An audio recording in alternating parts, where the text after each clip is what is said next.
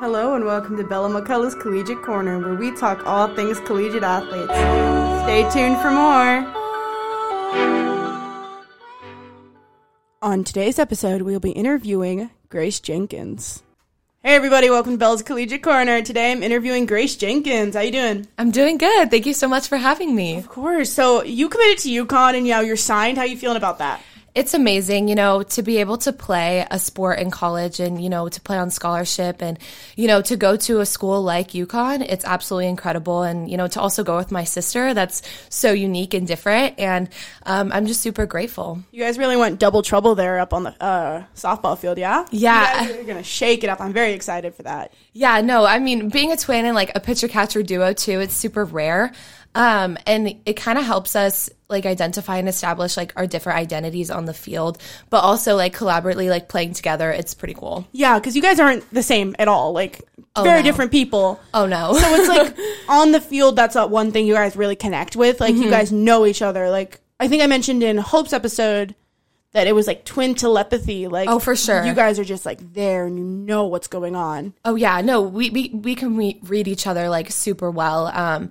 Especially when I'm catching and she's pitching, I know what pitch she wants to throw and, we're thinking the same exact thing. So we're on the same page where we have the same game plan, and it just helps that we are sisters and we spend practically almost every minute together of the day. I think this is the only time I've seen you guys separated in weeks. Yeah. Yeah. Mm-hmm. Yeah. So on the field, I've heard a lot of things from other teams, how they're scared of you guys. How do you really feel about that going into college, knowing people are going to be those are the twins? We've always been known as the twins. And so going into college and I guess having that reputation, it's definitely not nerve-wracking, but it's definitely something that I have to play up to. You're I've got to be at that level now. Exactly. And it's you can't spend 1 second off or else someone's going to take advantage of that. Honestly, it's having to be right there, right then at that moment. Because there's not a lot of twins that play on the same college team together ever. No, and even the twins that I do know, most of them don't even play the same sport. And if they do play the same sport,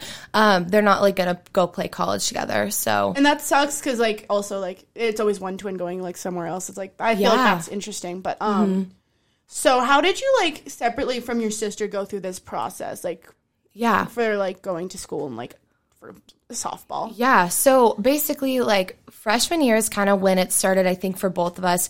Softball NCAA rules, colleges can't talk to you until September 1st of your junior year. And it's similar for other sports, maybe a tad bit different. It's pretty similar for most due to early recruitment. A lot of right.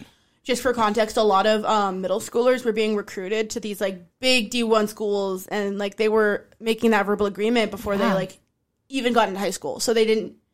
It really locked them in, and it caused a lot of issues for mental health. So that's kind of why they changed it. So, you can reach out to coaches, right? Or at least, but they can't reach out back. Yes. So, freshman year all the way till September 1st of my junior year, I would be writing, 20 emails a week, maybe 25 to 30, depending on what schools I was interested in.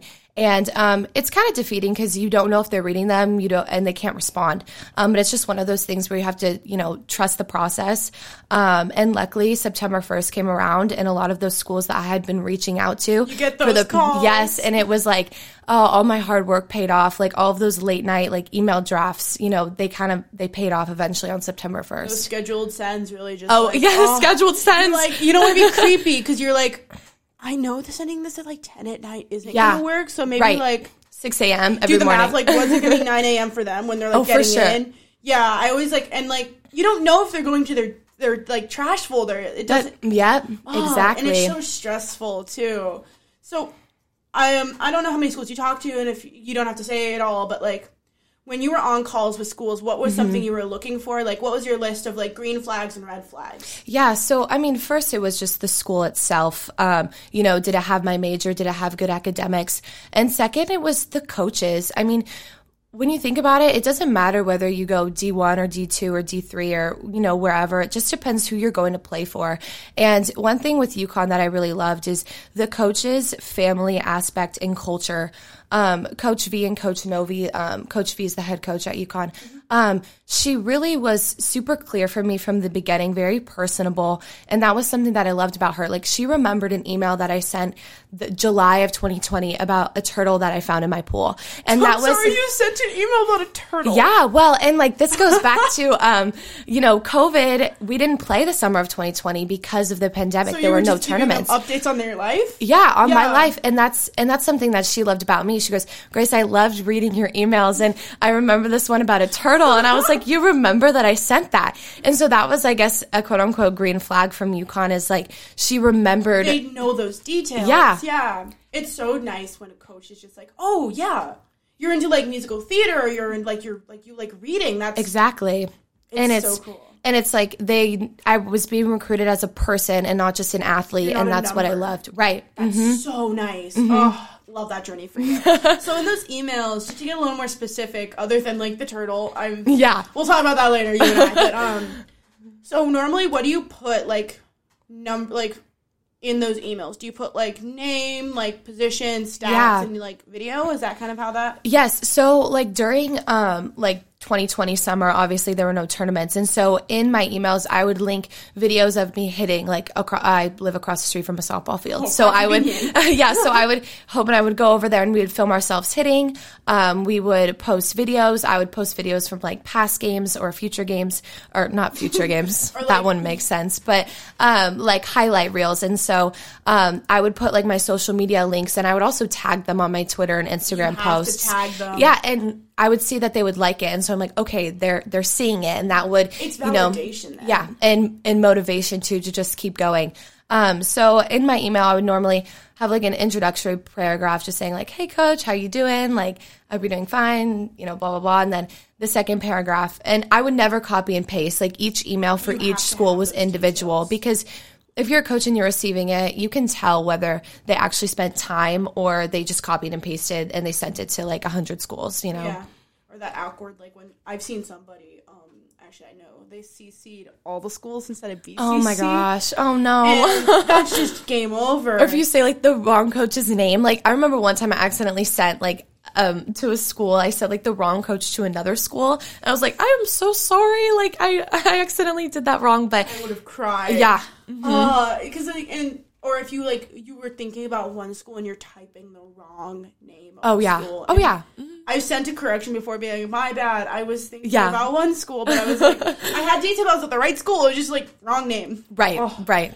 It's so hard though, like, especially because coaches are looking at every little detail of your life, of like everything you do, because they will call people in your life and ask, hey, can you verify their character, what they're doing?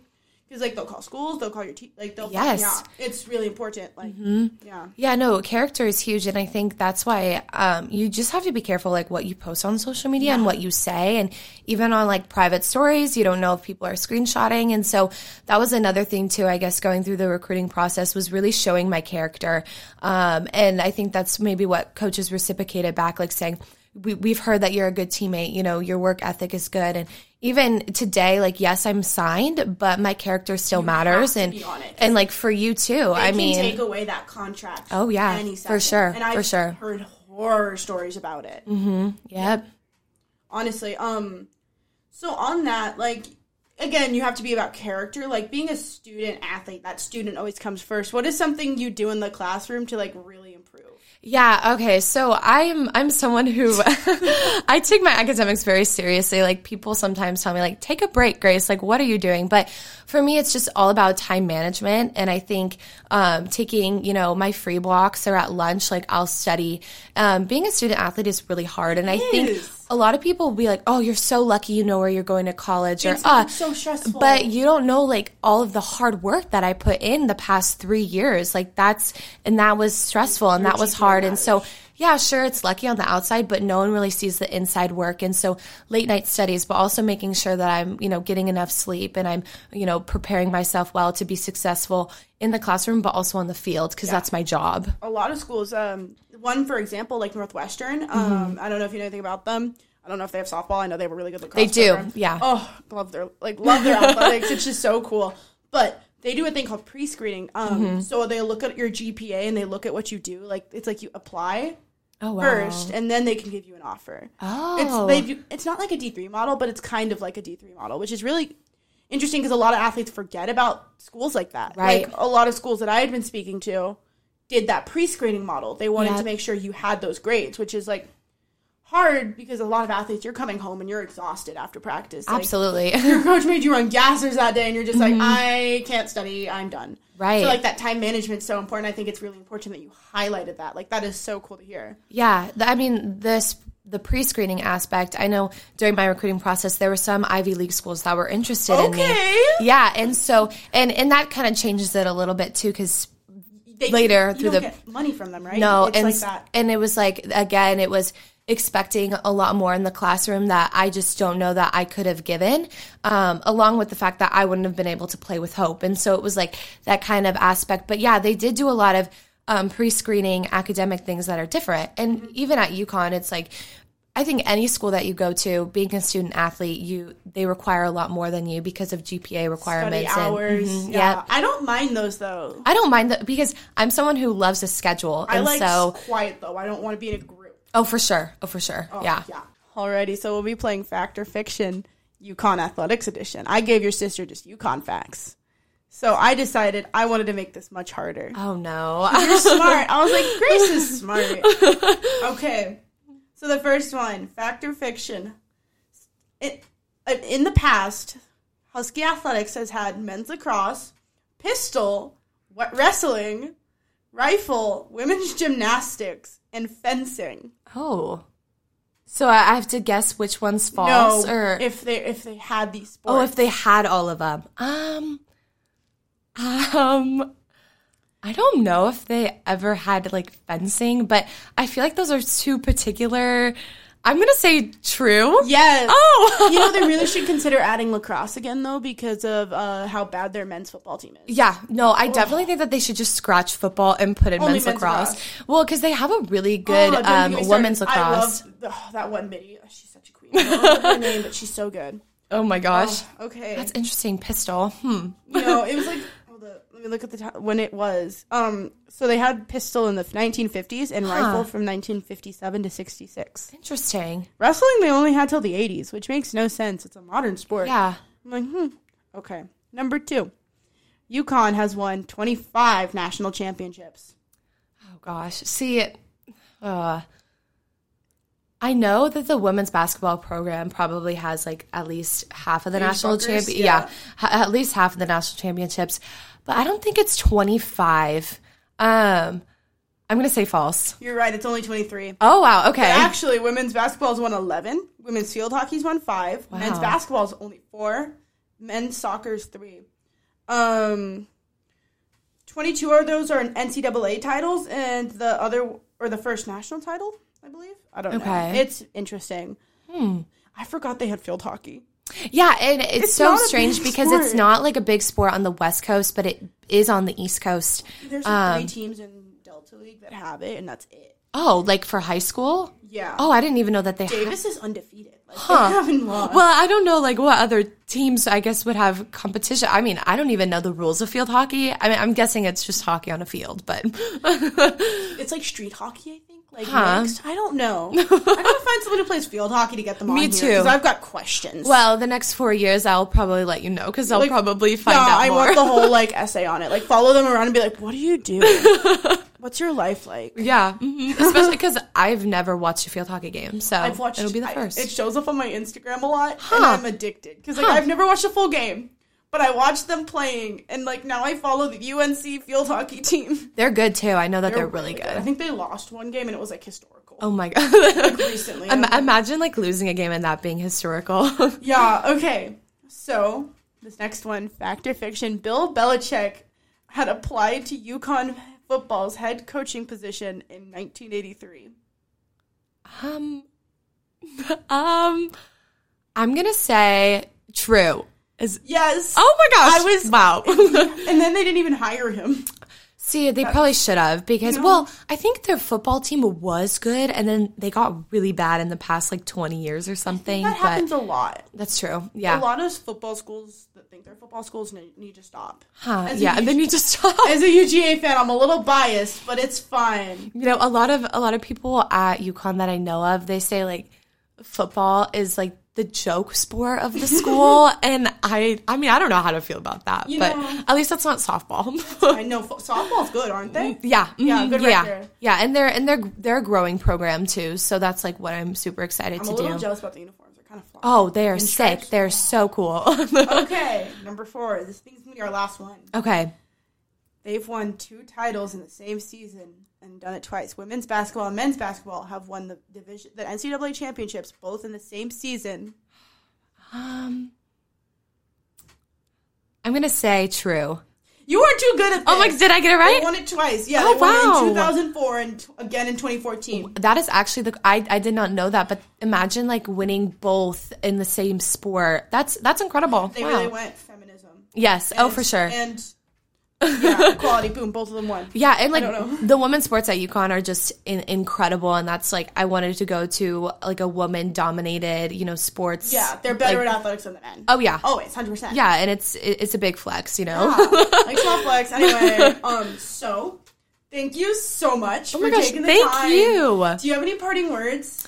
If anyone's watching this and they want to compete in a sport, just keep trying. The recruiting process can go through ups and downs, and coming from someone who had to go through a pandemic and be recruited mostly online, and Bella here too can probably attribute to this. It's just keep going, trust the process, and if anything, you can always come up to me if you have any questions. I'm always here. Reach out on Instagram or anything. We'll tag her. Don't worry. And just trust the process. Great. Thank you so much. This has been Bella's Collegiate Corner. Thank you guys for listening.